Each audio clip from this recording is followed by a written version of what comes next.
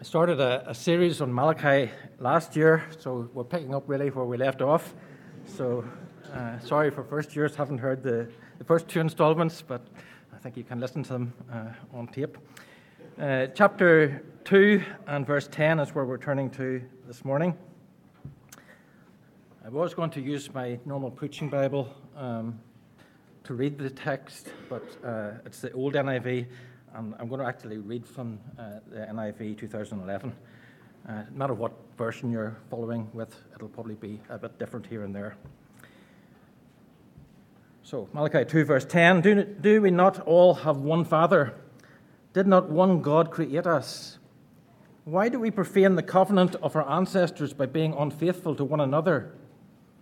Judah has been unfaithful. A detestable thing has been committed in Israel and in Jerusalem. Judah has desecrated the sanctuary the Lord loves by marrying women who worship a foreign god. As for the man who does this, whoever he may be, may the Lord remove him from the tents of Jacob, even though he brings an offering to the Lord Almighty. Another thing you do, you flood the Lord's altar with tears. You weep and wail because he no longer looks with favor on your offerings or accepts them with pleasure from your hands. You ask, why? It is because the Lord is witness between you and the wife of your youth. You have been unfaithful to her, though she is your partner, the wife of your marriage covenant. Has not the one God made you? You belong to him in body and spirit. And what does the one God seek? Godly offspring. So be on your guard, and do not be unfaithful to the wife of your youth. The man who hates and divorces his wife, says the Lord, the God of Israel, does violence to the one he should protect, says the Lord Almighty. So be on your guard, and do not be unfaithful.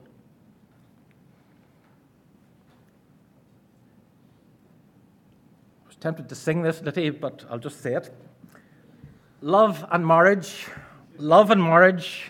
go together like a horse and carriage.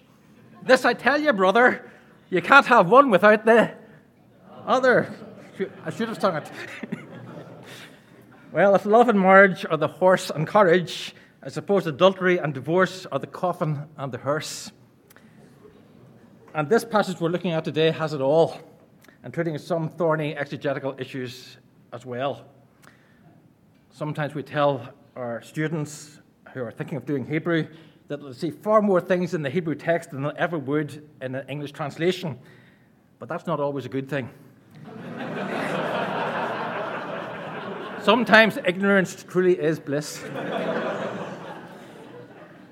But while the finer details may indeed be somewhat obscure, the overall thrust, the theological message of our text is fairly obvious. The big idea is the need for faithfulness.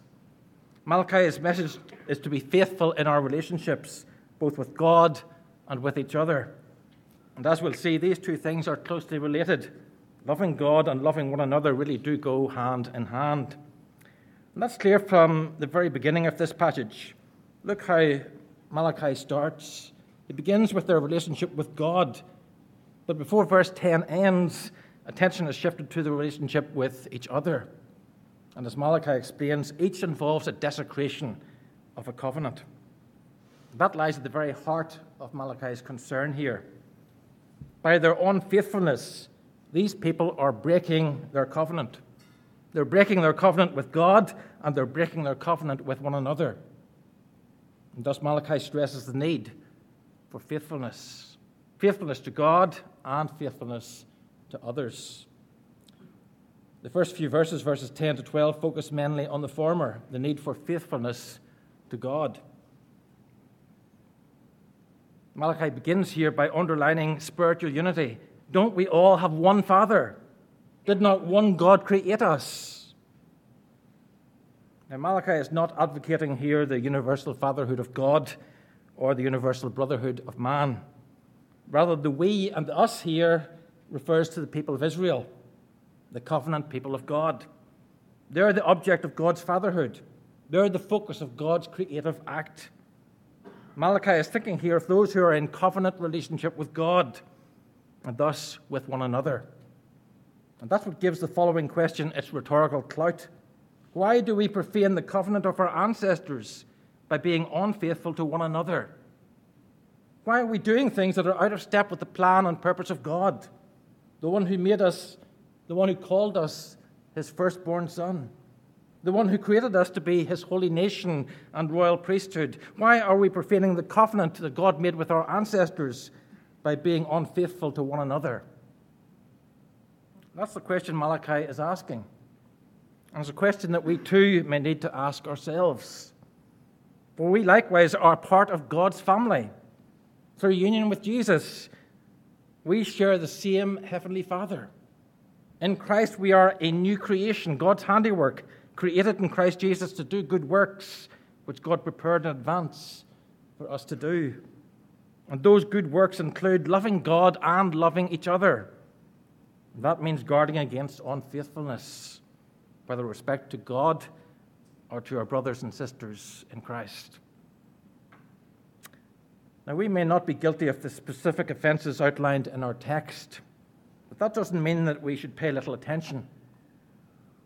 No, we must take heed. Such unfaithfulness might well be evident in our lives also. So let's bear this in mind as we consider the examples of unfaithfulness we see depicted here. The first concerns the collective guilt of the nation. Judah, Malachi says, has been unfaithful. A detestable thing has been committed in Israel and in Jerusalem. Judah has desecrated the sanctuary the Lord loves by marrying women who worship a foreign god. Now, some suggest the prophet is just speaking metaphorically here. Indeed, we might easily draw this conclusion ourselves, that Malachi is simply alluding here to ritual offenses, to religious syncretism, to blending the worship of Yahweh with the worship of some foreign deity, to reintroducing some kind of idolatry into the Jerusalem temple. But on closer inspection, it seems more subtle than that. The transgression relates not to spiritual adultery in general, but to something much more specific. Some men, it appears, were polluting God's sanctuary through marriage. Judah has desecrated the sanctuary the Lord loves by marrying women who worship a foreign god. May the Lord remove the man who does this from the tent of Jacob, even though he brings an offering to the Lord Almighty. Now, the issue, of course, was not that these women were simply foreigners. It was that they were idolaters, worshippers of a foreign god. But as such, the problem is that these Jewish men had become unequally yoked. They'd entered into a solemn pact, a marriage covenant, with non-Yahwists, with what we would call unbelievers. And by doing so, they'd contaminated the ritual purity of the temple. They were jeopardizing God's covenant with Israel. And no amount of sacrifices would right this wrong.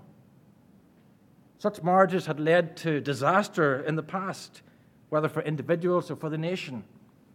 And God had no desire to see history repeating itself, as it surely would. This is an issue that few of us here may be dealing with, but perhaps some of us are.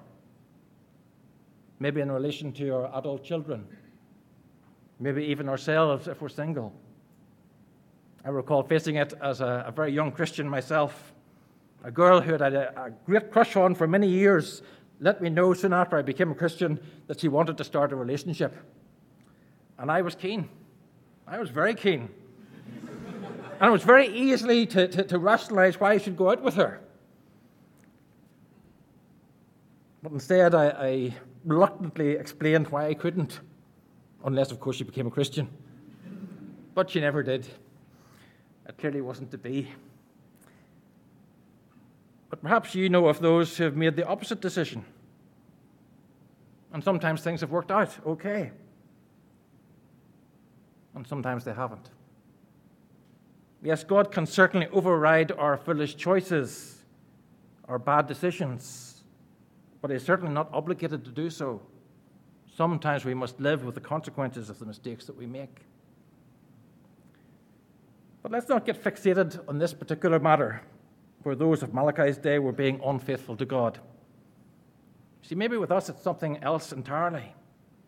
Maybe it's impure thoughts and desires, fed by sexually explicit movies or pornography. Maybe we fantasize or commit adultery in our hearts. And then there's all those other pitfalls that have nothing to do with sex, Let's not fall into the trap of the Pharisees, all too aware of the faults of others, but blind to their own transgressions. Those decisions that put us in breach of God's covenant.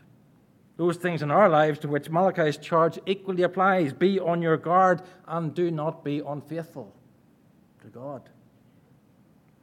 The need for faithfulness to God, that's the first thing Malachi underlines here. And the second seems closely associated, the need for faithfulness to each other in verses 13 to 16. Another thing you do, says Malachi, you flood the Lord's altar with tears. You weep and wail because he no longer looks with favor on your offerings or accepts them with pleasure from your hands. You ask why? It's because the Lord is witness between you and the wife of your youth. You have been unfaithful to her, though she is your partner, the wife of your marriage covenant.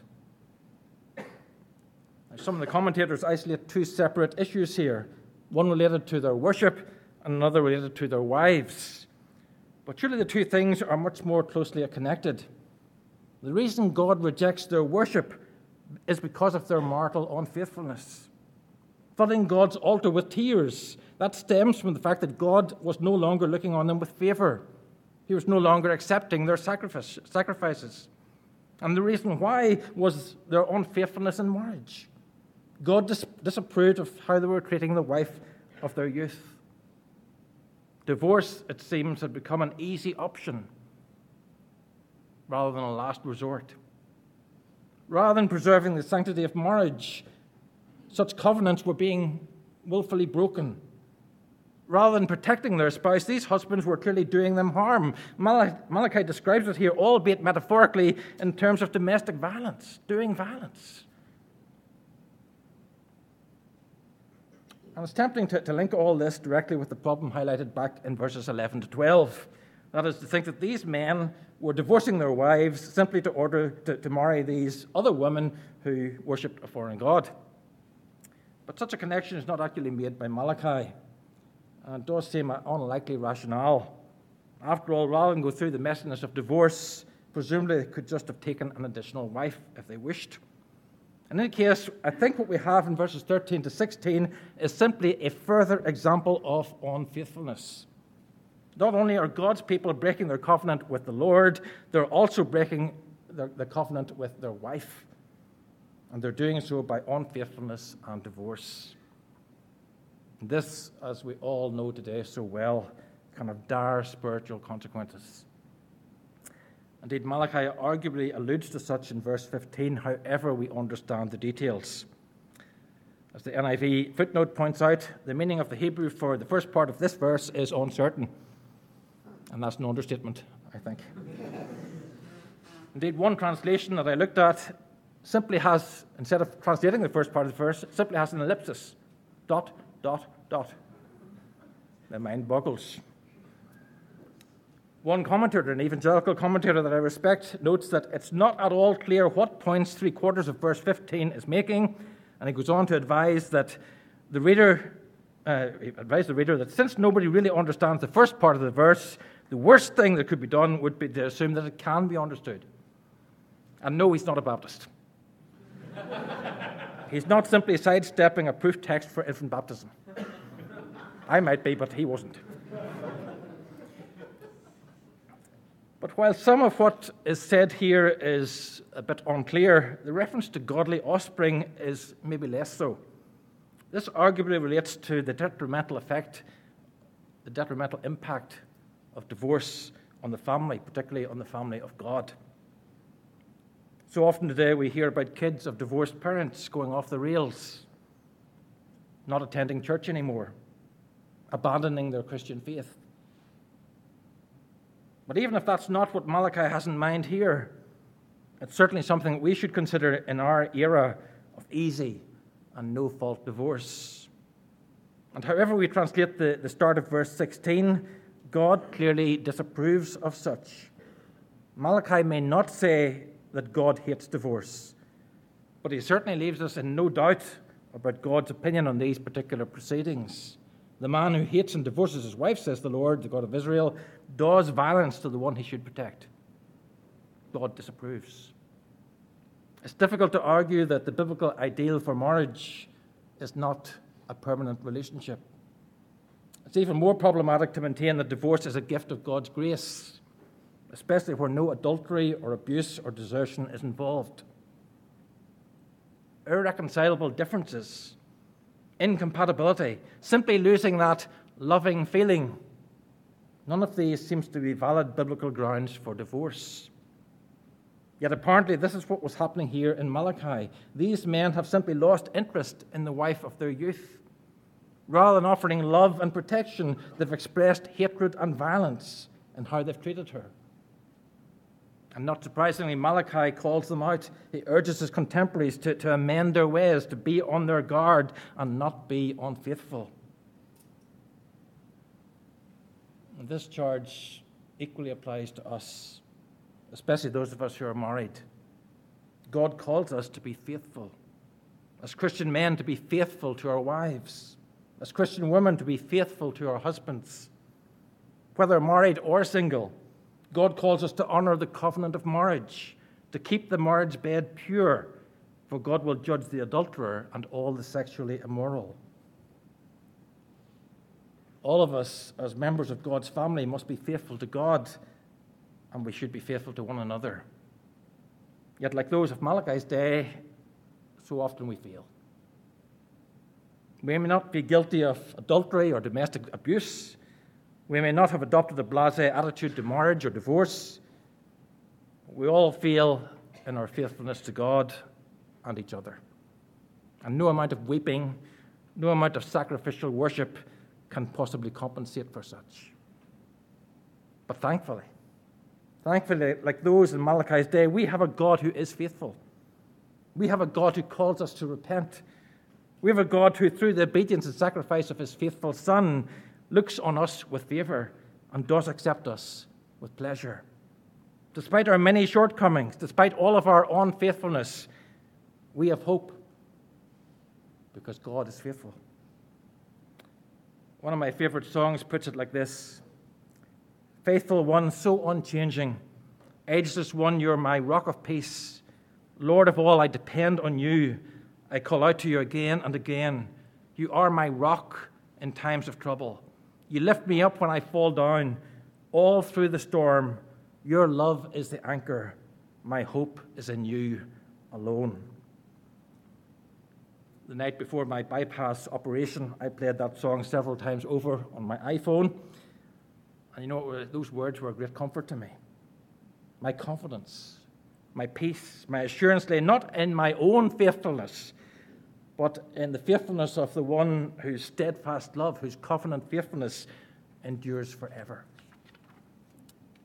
And yet, as we've been reminded, Malachi reminds us here that our faithful God calls on us to be faithful in our relationship with him and in our relationship with each other.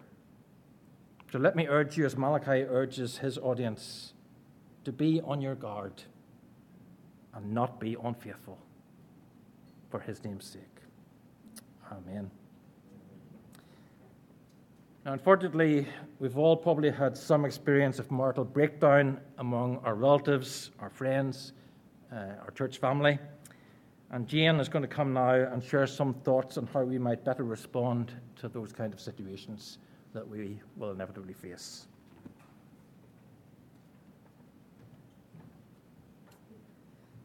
Thanks, Paul. I was looking forward to CMS Summer School this past January. You know, it'd been online for 2 years. So back in person, I thought, great. A friend of mine, she was much more apprehensive. Why? Because since the last in-person summer school, she had separated from her husband. She was nervous about seeing all these Christians and dealing with their reactions. So how did people react? Most people wonderful, some could be better, and others appallingly clueless. So what about us? What are some things for us to consider when a Christian tells us they're separated or divorced? The following things that I'm going to share include some comments from men and women in the Moore College community whose marriages have broken down and have graciously shared some things with me. So 7 things to keep in mind if someone tells you that their marriage has broken down. So number 1, safety. Safety. Are they and their children safe? 2, listen. Listen and keep listening. 3, don't assume. Don't assume that you know everything about the situation. Be slow to form judgments. 4, remember that life is messy.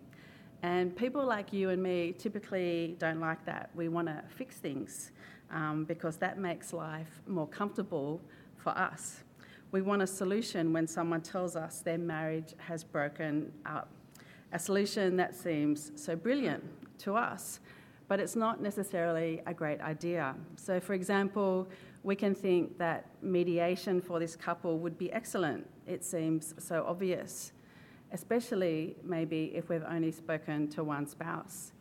Mediation may work, but sometimes things like mediation are not the answer. Some people can completely manipulate a meeting like that. They say and act exactly how they should in the mediation session. At home, they're a different person. So if someone tells you they don't want mediation, it may be because they understand their spouse better than we do. It's not always for a bad reason. So listen and don't assume. Life is messy. Number 5, communicate clearly. For example, sometimes people will tell you they're getting divorced at a time that's not necessarily ideal for us. Not best for communication. You know, they might tell us late at night. They might tell us as, we're walking into the AGM. If you have established that they're safe, say something like, I'm sorry for you. It must be awful. Thank you so much for telling me. I really want to speak to you about this when we have time, enough time. Let's make a time now. Open up your diary. How about Tuesday, 11 a.m.? Another way to communicate clearly is not avoiding saying difficult things. And we often have difficulty saying difficult things. And in a situation like this, we can struggle more. Number 6, don't shrink back from people. Don't shrink back. This person is losing most of the structures in their life and many of their relationships. They feel shattered.